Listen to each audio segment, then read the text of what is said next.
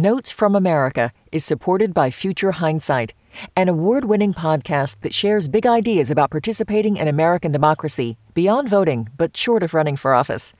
Join host Mila Atmos for stimulating and incisive conversations with citizen changemakers on topics ranging from gerrymandering, policing equity, and voting rights. In this election year, Future Hindsight offers an unaffiliated perspective into what's at stake and how citizens can make an impact at the local, state, and national level. You'll always come away with something hopeful. Tune in every Thursday to get engaged and stay engaged. WNYC Studios is brought to you by ZBiotics. Seize the day after a night of drinks with ZBiotics pre-alcohol probiotic drink. ZBiotics was invented by PhD scientists to break down the byproduct of alcohol, which is most responsible for making you feel crummy the next day. Drink ZBiotics before your first drink, drink responsibly, and you'll wake up refreshed and ready to take on the day. Try it for yourself at zbiotics.com/WNYC and get 15% off your first order when you use WNYC at checkout. That's zbiotics.com/WNYC and use the code WNYC at checkout for 15% off. Listener supported. WNYC Studios.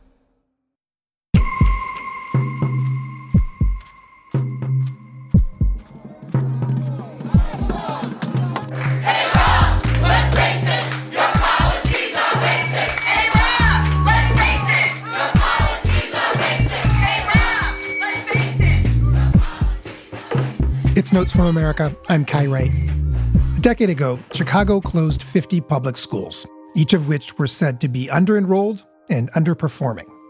It was the largest mass closing in our nation's history, and the overwhelming majority of the schools were located in Black and brown neighborhoods. Rahm Emanuel, who was mayor at the time, promised that students would be moved to better schools with more resources, and the buildings themselves would be transformed into new community assets. Our friends at WBEZ in Chicago have partnered with the Chicago Sun-Times to take a hard look at what actually happened. A team of reporters spent 6 months visiting the shuttered buildings, talking with dozens of neighbors, and reviewing thousands of public documents. What they found is unsettling. The school closures left an enormous mark on the affected neighborhoods and on the city as a whole. I spoke with WBEZ's Sarah Karp and Lauren Fitzpatrick of the Sun-Times about the reporting and about what lessons other cities might learn from Chicago. Sarah and Lauren, thanks for coming on the show. Thank you for having us. Very much. So there is a moment in your reporting where you reflect on a community meeting that the Board of Education held at the beginning of this process, in which everyone wanted to sort of share their piece. And they were all allotted 2 minutes to talk. And you talk about a young girl who had written a speech and began crying in the middle of her speech. Lauren, can you tell me that story? I think it's a good place to start our conversation. So I was definitely at that hearing in 2013. It was the winter. It was fairly early on in the process. Hundreds of schools had been tapped as potential for closure.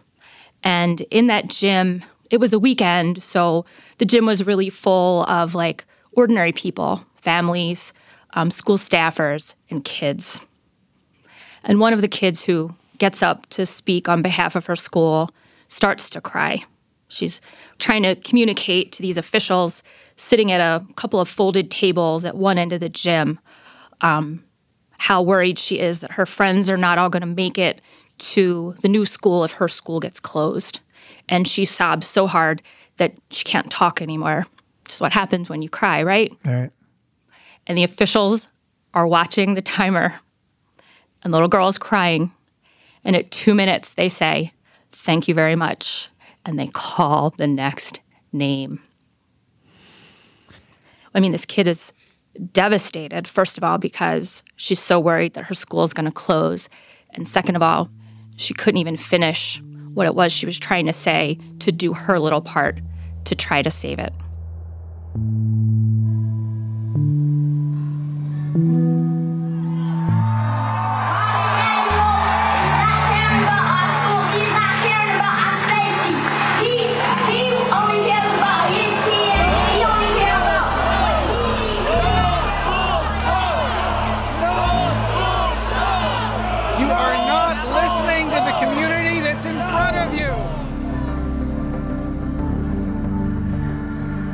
The city made some big promises about how closing the schools would improve things for students and for the neighborhoods and for the city's finances. So, Sarah, what were some of those promises? There were three things that we really identified as the promises made by, the mayor at the time, which was Rahm Emanuel. And one of them was that kids will go to better schools, so they'll have more opportunity. Another one was that the actual buildings of the schools that are being vacated will be quickly repurposed, used for something else. And the other thing was that the schools have all this investment. And so you're losing one school, but then you're getting a better school, not just for the kids who left the school, but just for the community. And was the idea behind this that they were under-enrolled and underperforming, right? Like, that's the basic point. There were not enough students in these schools. And so if we close them, we can give you these three new great things.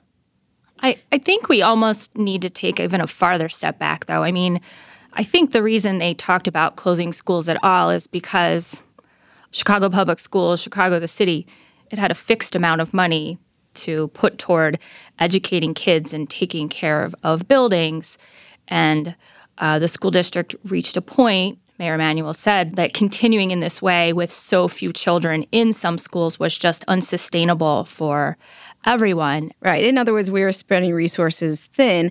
And the other thing that you have to remember is that in the previous, 10, 15 years, the school district had opened up more than 100 new schools.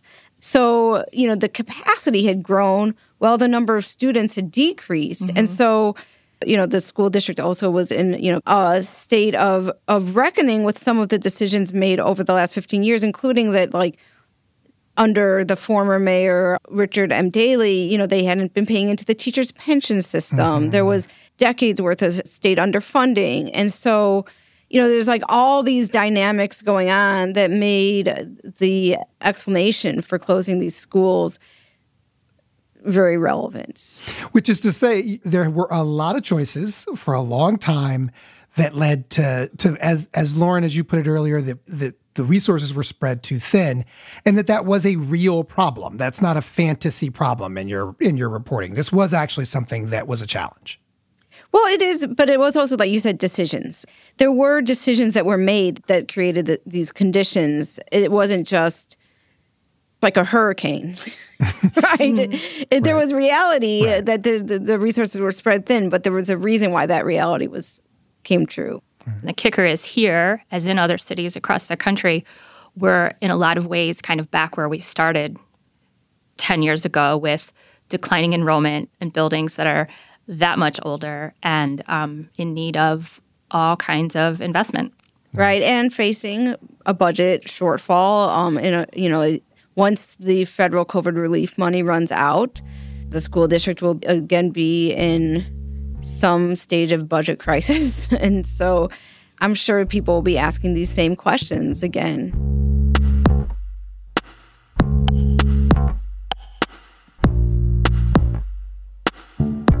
It's Notes from America. We'll be right back.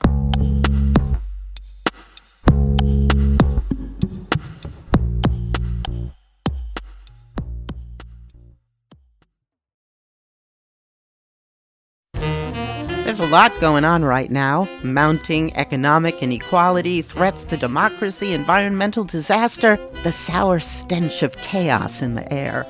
I'm Brooke Gladstone, host of WNYC's On the Media. Want to understand the reasons and the meanings of the narratives that led us here, and maybe how to head them off at the pass? That's On the Media's specialty. Take a listen wherever you get your podcasts.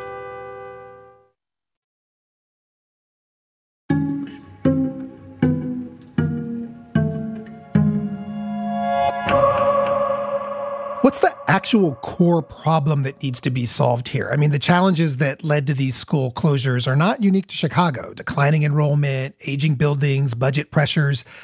But what's the real impediment here to dealing with these things? Why is it so complicated? I think at the root is, really trying to consider whether the decisions that are made help children and families. And sometimes decisions are are made with the best intentions, but they have a lot of collateral damage.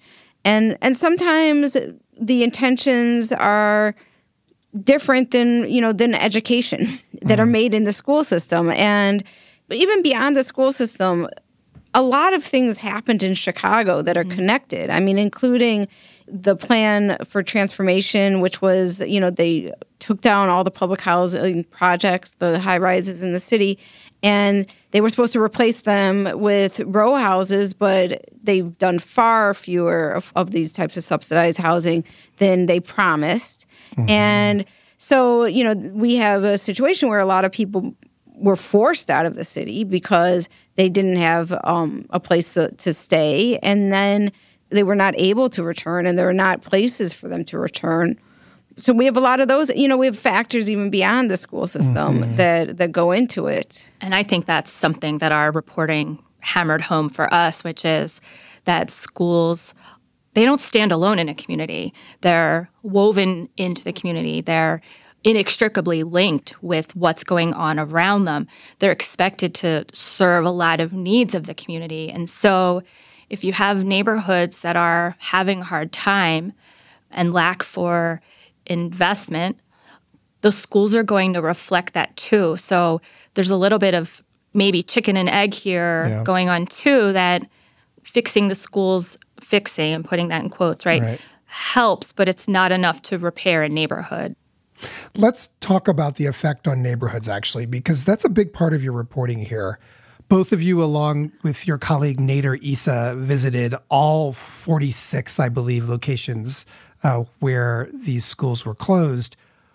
What did you see? What are your reflections on what happened to these shuttered schools, having visited them? Well, a lot of them were, still boarded up. If they were owned by the school district, they were somewhat taken care of. I mean, somebody was coming out there to mow the lawn every now and then. I was shocked when we realized that of the 46 buildings, at the time that we published our stories, 26 of them were not in use doing anything at all. It's a really shocking number. I mean, it's a lot. Yeah. Which is interesting, too, when you think about the flip side. I know both of you, as folks who have covered schools, can talk about the role that an open school plays in a neighborhood. It's almost the exact opposite effect that a school has in a neighborhood. Can you describe that a little bit and what we do know about what schools do in communities? Oh, I mean, they impose their own rhythm on the community. You can tell when the bell is going to ring because you hear all the kids playing, you hear families in and out. A school, it's just such an infusion to a neighborhood. Mm-hmm. And schools I tend to think of them as decently good neighbors when they're functioning. Someone's always around. They are well kept. People are walking back and forth. So you could imagine families choosing to live close to school so their children can walk and have friends in the neighborhood and everything else. And then, if the school closes, it's like the bottom just drops out. Yeah, we talked to this one older couple whose family, the man's family, had lived in that house since was 1870s. It was forever. 1880s, I think. 1880s, yeah. It was. I mean, literally, he lived there both as a child and then again as grown adult with a child. And his wife was saying, she used to listen to the kids coming and going and like to hear them greet each other and run and then now it's just very silent. And one of the things that's interesting about that is that there is a proposal to put housing for ex-offenders and some social service for ex-offenders in that building. And while they think that there does need to be housing for ex-offenders, they're very concerned because, what a difference of a community that would be staying across the street from them. Mm-hmm. What are the buildings that are back in use? What are some examples of what they're being used for? Housing is one example of use. Some very fancy apartments and some very fancy condos. There's some low-income housing for seniors. One of the smaller buildings that closed It's the headquarters for a fraternity. Oh, wow. One of them became a walk-in office for the Chicago Housing Authority, so clients can drop paperwork off in person. They can meet with caseworkers and have their questions answered in person. That was another really lovely use of a school building. A few became daycare centers. Oh, and then a few kind of community centers and youth centers too. Yeah. You know, one thing that's kind of interesting about the ones that have turned into something is that it took years. Mm-hmm. Like one of the nicest places that Lauren and I visited was a youth center on the far south east side of the city. Yes. And it's now open as a beautiful youth center. But it just opened like this spring, 10 years later. You just think 10 years later, something is finally happening with some buildings and how it took a long time. And maybe, if you talk about some of the lessons that if other school districts are looking at closing schools, one of the big lessons I think that comes from Chicago is you can't just take sort of a bystander role if you really want these things to be redeveloped. Right now, actually, there's a state law that said that before you close any more schools, you must have a use already in place before you close a school. You have to have a plan in place for what that building is going to become.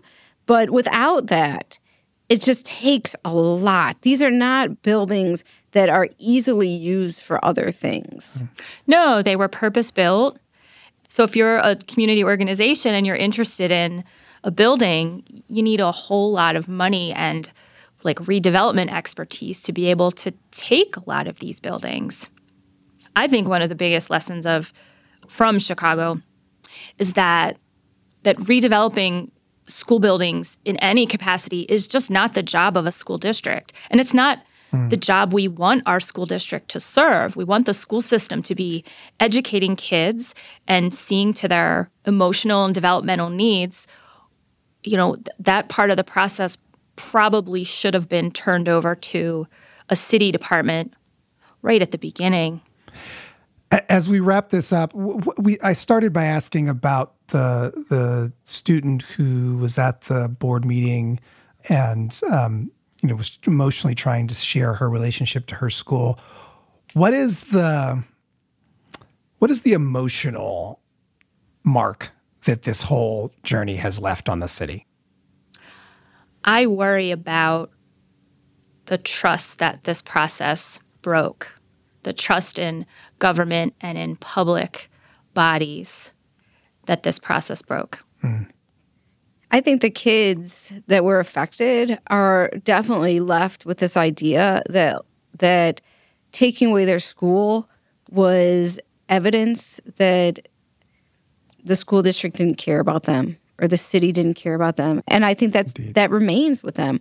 And, there's a lot of results that reverberate today in the city. I mean, for one thing, we have a mayor, a new mayor who, was part of the Chicago Teachers Union and one of the organizers against school closings. And I think that some of the momentum still comes from this idea that was not something that a lot of people agreed with.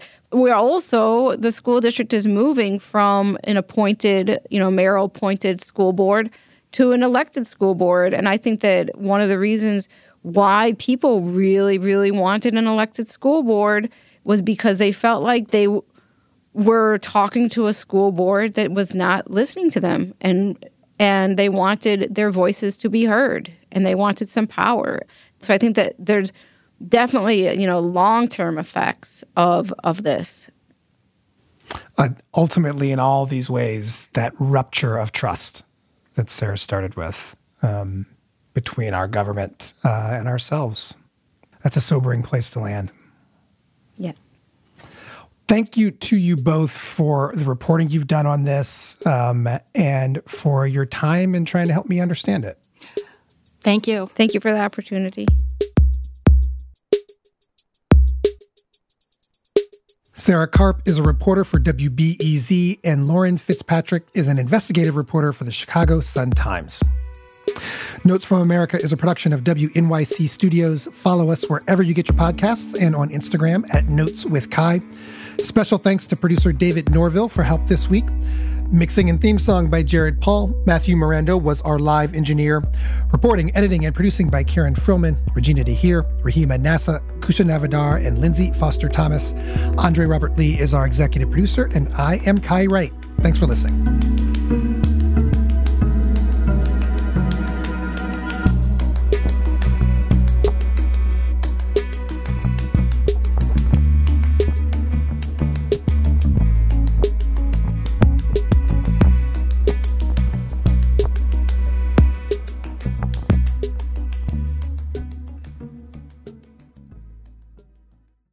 Notes from America is supported by Future Hindsight, an award-winning podcast that shares big ideas about participating in American democracy beyond voting, but short of running for office. Join host Mila Atmos for stimulating and incisive conversations with citizen changemakers on topics ranging from gerrymandering, policing equity, and voting rights. In this election year, Future Hindsight offers an unaffiliated perspective into what's at stake and how citizens can make an impact at the local, state, and national level. You'll always come away with something hopeful. Tune in every Thursday to get engaged and stay engaged.